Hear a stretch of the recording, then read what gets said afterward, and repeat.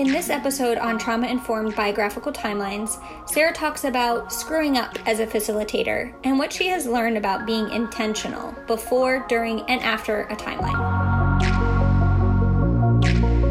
So it's really fascinating. When I first became a resilience worker, through the Resilience Project, I was in the audience. I was a participant, and I had come from a world where we centered someone's story through the concept of a path, which was a brainstorming session of what are our highest hopes for someone in their future. What are those? What are we passionate about? Where do our interests lie, and how do we work towards that over time? And so sitting as a participant in a trauma-informed biographical timeline, I saw something visually that was similar, a big blank piece of paper on the wall and someone hosting a conversation.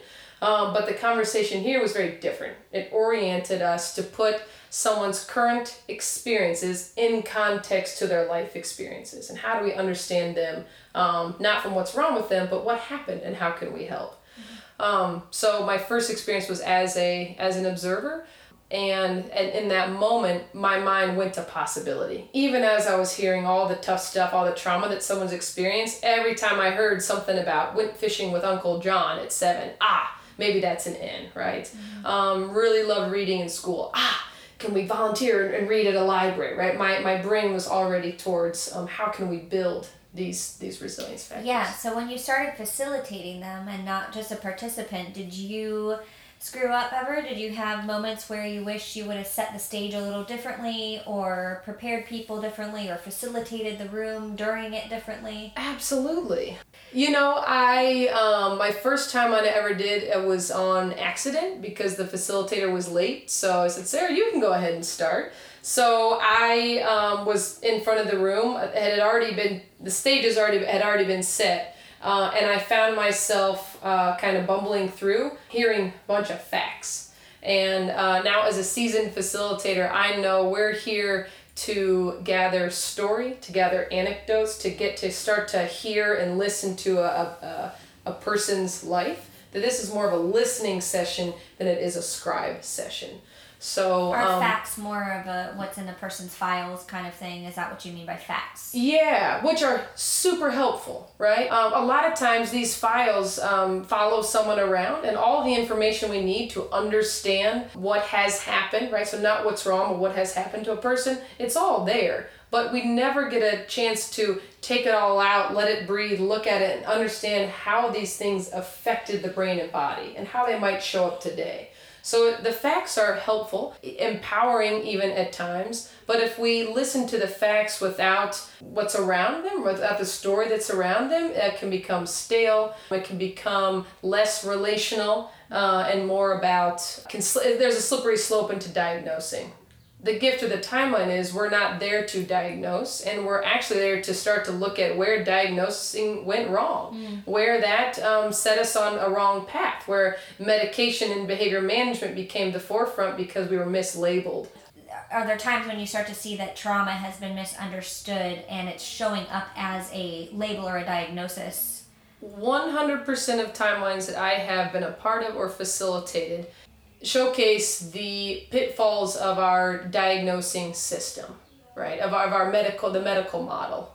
Typically, I'll invite the conversation to start, what do we know about the pregnancy? What do we know about this person's time in utero? And before I even gather information, before they're even born, so I've gathered the in utero information, I'm putting my markers down, I'm pulling up a chair to the circle, and I'm starting to engage us in a conversation of how this person's introduction into the world already set them up against a lot, right? You can have 4 or 5 adverse childhood experiences just in the womb. If biological mom experienced domestic violence, was a substance user, had a mental health history and wasn't getting the support they needed, experienced poverty or homelessness, all of these things can contribute to the developing brain, which is really a direct contribution to an activated fear center, right? Which will manifest itself in challenging behaviors later on in life that immediately get diagnosed. So if a young child is having a hard time sitting still in class, right? That'll be labeled as ADHD, hyperactivity.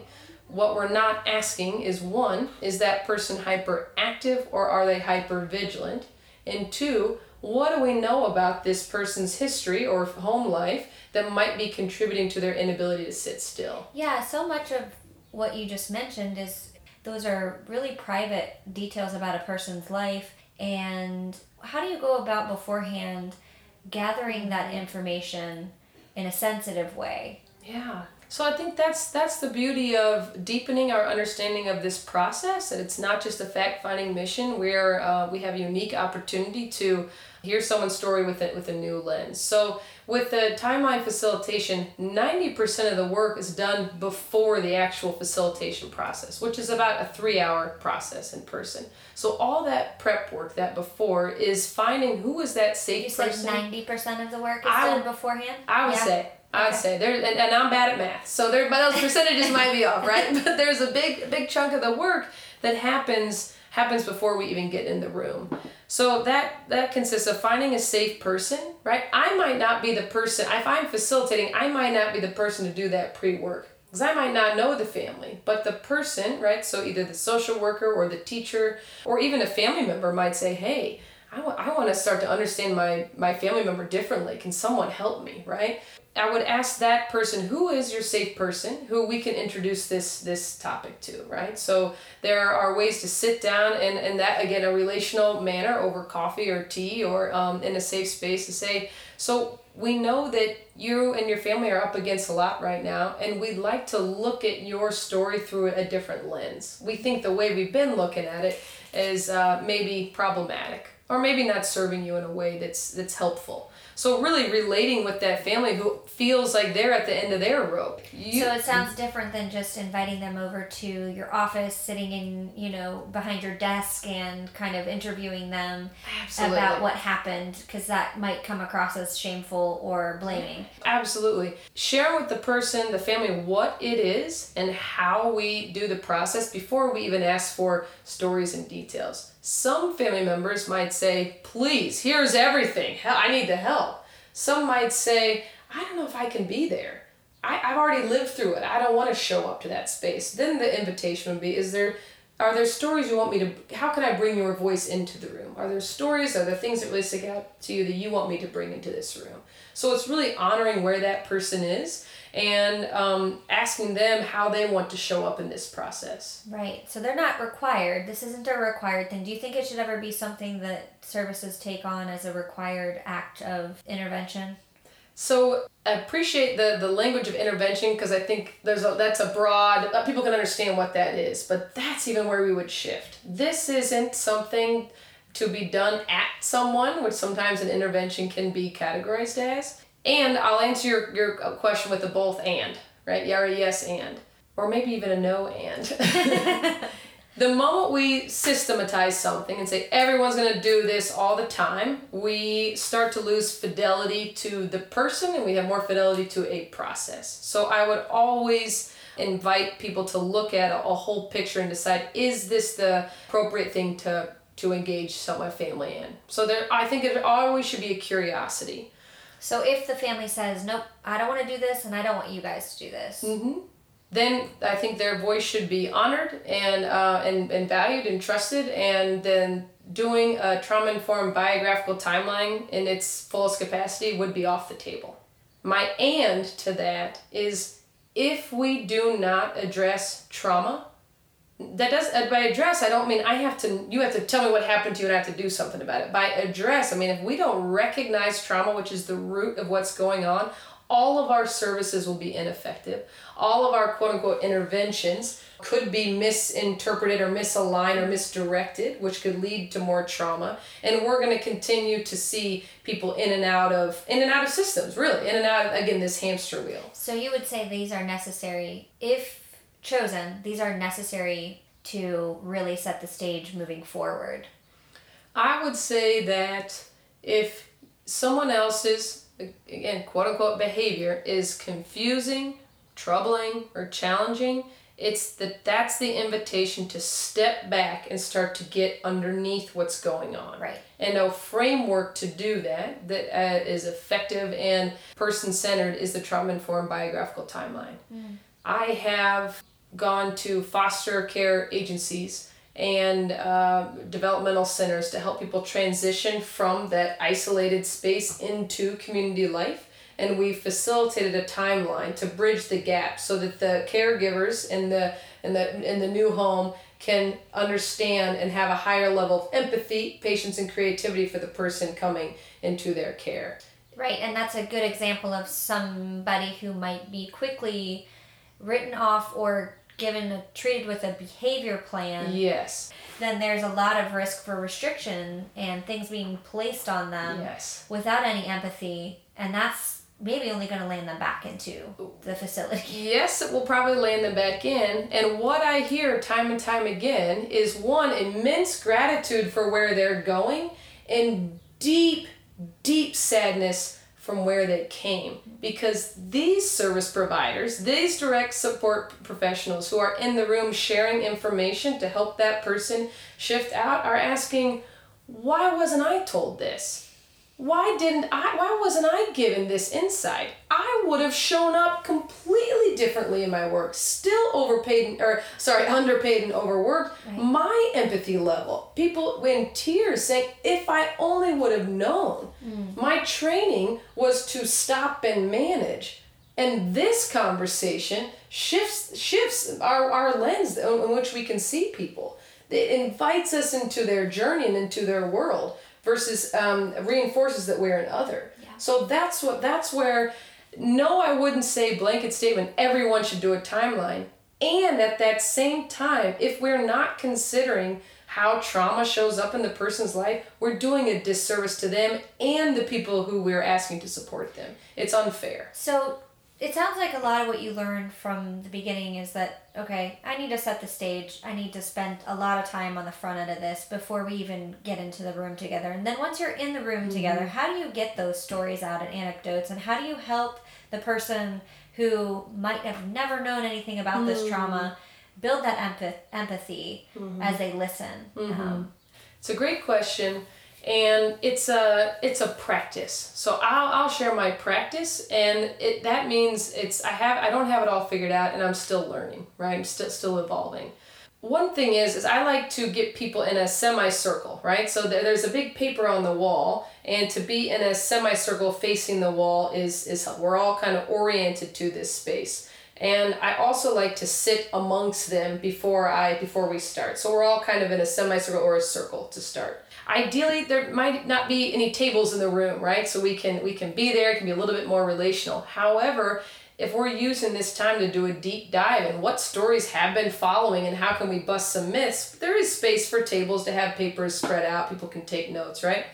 There's also a protective aspect of those tables. I'm a big no table person. I want to buck the patriarchy, and tables just reinforce that. However, this can be the time where we're talking about a lot of vulnerable things. To have a physical barrier in between us and these stories that we're holding can offer it can signal safety back to us. So you're just talking about furniture, right? I'm just talking about the space, which most people would not even think about. No. I don't know if I would have walked into the room and thought, this is so intentional, the tables here. Yeah. But there's even that thought going into your practice. And that groundedness comes from Peter Block's work. He wrote a book, Community, The Structure of Belonging, and he talks about space and place and how important that is. So I'm bringing that lens into this work. That's part of that 90% of the before work. So literally the orientation of the room, sitting with people. I always like to open with something relational, something that connects us. Who are you?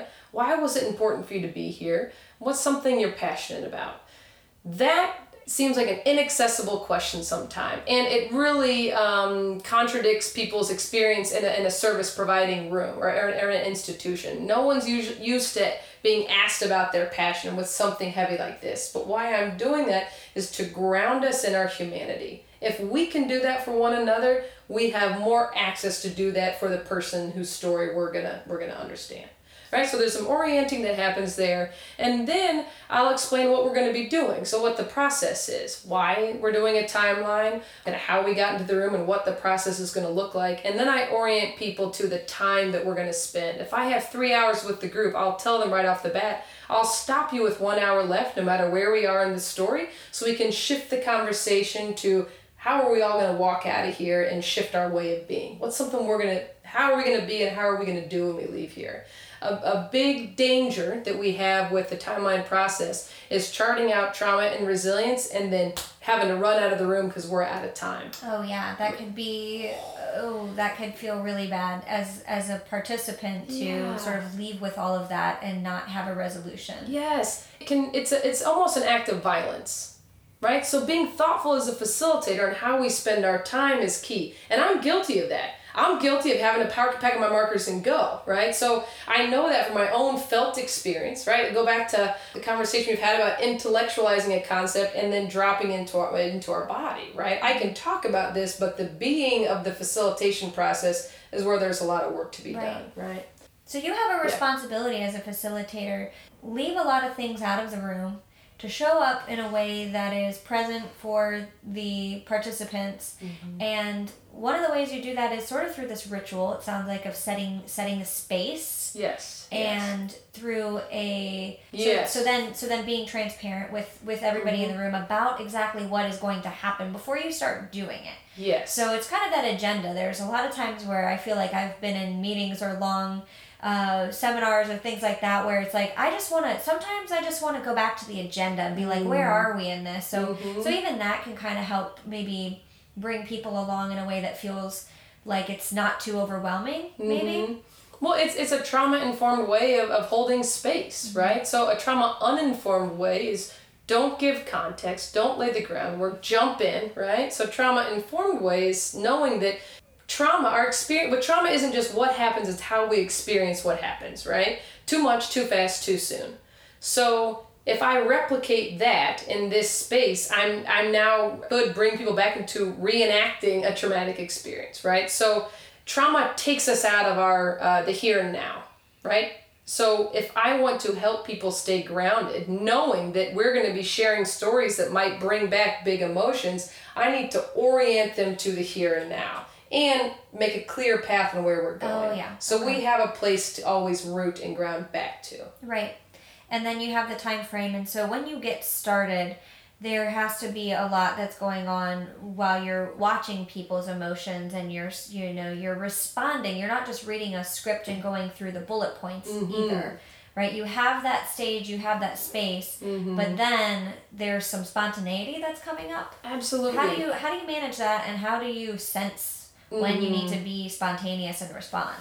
So the act of having access to our senses, right, that's where all that pre-work comes in as a facilitator. So being present to the moment also asks us to be present to other people, right? If I'm dissociating because the stories are too heavy, that's my invitation to do more work on myself so I can show up for people in the room. I need to be mindful of facial expressions, mindful of body language, mindful of when it's time to have a teachable moment or when it's time to back off. So this thought that slow is fast, right? That's slow and methodical and being ritualistic in the process, knowing that I'm going to be with this team for 6 months. That helps ground me to know that we can come back to some of these concepts. But really what helps me is to sense what comes up in my body when I see eyes that are either blank, which might be a sign of checking out, or eyes that are scrunched up and curious, right?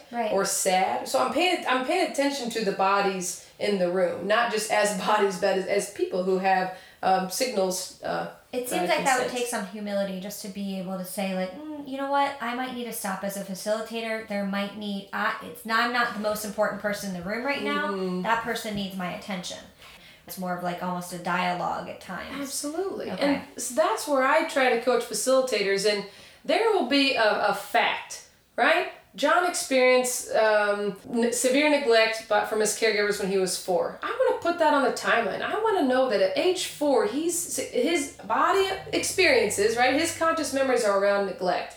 But the person telling me that has a lot of story around that. So while I write that on the paper, I then orient myself back to hold the story. And if I get caught in writing every little anecdote of the story on the paper, I've lost my presence. That's having more fidelity to the paper and the product versus the person. So I think there's something you're saying there that as a facilitator, I need to watch what boils of me. Ooh, I gotta sell this really interesting thing. It's not about me. It's not about sharing that interesting fact. It's about grounding in that moment. Yeah, and it gets to my next question, which is just around, how you help people move forward afterwards with momentum, that you're working in this really intense process, and then at the end of it, what do you do to make sure that people are, one, taken care of when they leave, so that like they do have that resolution and it doesn't feel like violence to them, like you had brought up before, but also how do you build momentum in them? And it seems like part of it is care for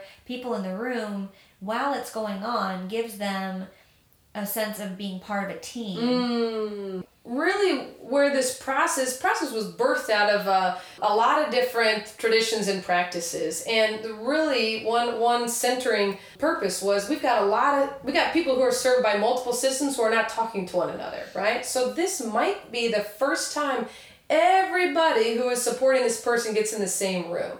So we're no longer alone. We've got a shared language, right? When we increase communication, it decreases aggression for ourselves, meaning for caregivers too. So we're walking out with this sense of belonging. So that's one. Two, I'm not perfect at this. And this is really where a lot of learning still needs to happen. How do we round these sessions out that don't leave a big gaping hole, right? So my practice is, one, making sure we have a good solid hour for what are we going to do about this? Here's what we're up against. How do we all walk out of here with something accessible to our abilities, right? Using plain language is key. A lot of people, unless you have clinical training, you think you can't join someone on their journey. So any human being can answer the questions of who is Johnny, right? Hurt and happiness, right? Who is Johnny? Who is he? Can we honor the hurt within his wholeness, right? So that's where we share strengths, we share challenge, we share real things that this person might be experiencing. Or if Johnny's in the room, he'll share about himself. Who am I? Anyone can answer, what do you need, right? If you're hurting and sad, what do you need? Do you need a hug? Do you need to be seen? Do you need a safe space to share your feelings? I don't have to be a clinical or a clinician to be able to do that. I can meet someone in that need. What will it take to meet that need, and who's going to take the lead? Those are the 4 questions that we really center and orient around. So everyone in the room has access to look at that. They can see themselves reflected in Johnny's story. And now we're looking at how do we have power with Johnny versus power over him. Yeah, what do you do when a person who's been in this room and you've gone through this process, what do you do when the team sort of has a disintegration? Maybe one person quits their job, maybe one person's, I don't know if you've seen a person be in the room and say, look, I can't do this, or step away from, being a supporter. Has that come up a lot for you, where you've seen some of these efforts get lost by the way of turnover? Yeah. So there's 2 things I would say to that. One, when we unfold, if you just read the case file, you might say, not me, not today. But the way the process unfolds, I have never seen it not touch someone's empathy center. They're reinvigorated on how they show up in this person's life. So that, I'm confident that this process helps fill us back up if we're feeling pretty low. Yeah. The other part of that is when someone shifts out of a role because of a job change or a health concern, going back to school, their life shifts. The invitation to a new person onto the team is my ask, and my recommendation is to do that very delicately. And it's to not send a printed copy of the timeline to the person, but to take a time to come back to the table and let's walk through this journey. Let's orient this person not to problems, but to the opposite, to what happened to this person that explains some things, and what is the resilience that we can build on. And you're saying that because you went through the timeline, you have more of an ability to onboard somebody new to their resilience factors, to the resilience approach that you're taking. Absolutely. And if I always caution people in just showing a timeline to someone. And the other side of that, if I've got a lot of turnover and I keep bringing people in, one, I would do another timeline. I've done that before, where a whole team is turned over, and we would just start from scratch, a new timeline, so they can have that felt experience of this conversation. Or 2, I would orient them to resilience, which is above the line, and hidden resilience, which is below the line. Hidden resilience is this person stole a lot and got in trouble, went to juvenile detention. Stealing is the hidden resilience factor because they weren't getting their food needs met, so they figured out another way. Mm-hmm. How do we start to orient people to not problems and pathologizing, but possibility? What I've found is that when people sit through a trauma-informed biographical timeline, they start to have ahas about their own story. They start to understand that people are hurting and they're not bad. So their level of empathy and patience and creativity for this focused person is translated into every other person in their life. People leave one profession and they head into another world with this backpack of knowledge and learning and empathy. So I've watched people go into new settings and they're not trauma informed, and now they have these little antennas that say, wait a minute, there's another way to look at this. Mm-hmm. Sally's not bad. She might be hurting. Can we look at this a new way? And now we've got that ripple effect. Yeah, that's right? Amazing. What I would also add is when you see these big turnovers, what we really try to lean into, which is also part of the person's story, is who is their champion? Who is the person who's sticking in there? And how do we invite them into the conversation in a new way?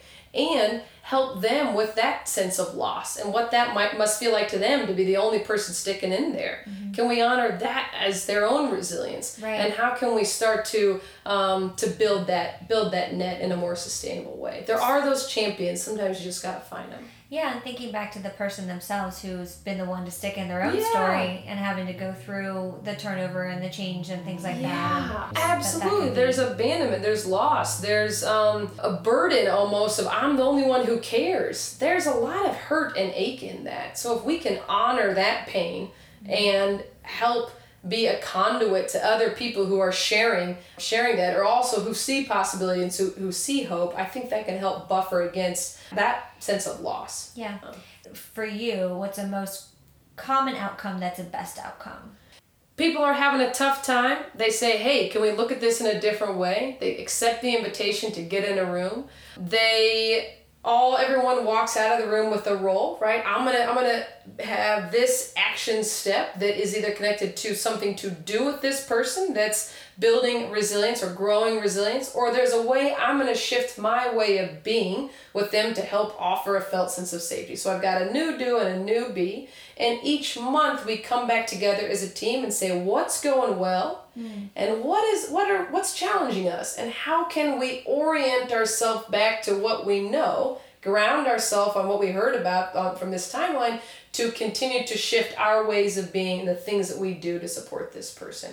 We're more likely to have a positive outcome when we center the discussion around our way of being, our meaning service providers. How can we be differently versus focusing on fixing and changing this person, right? That's where we see the mix-up. And when that happens, I'll meet caregivers in that space, honor their what they're up against and the toughness of being a person sometimes, and I'll orient them back to the timeline to ground us. And remember, we've seen this before. We've seen this lethargy show up as severe abuse. We've seen this quote-unquote defiance, right? I'll use someone else's language, shown up when the only no they ever had was to kick off their perpetrator.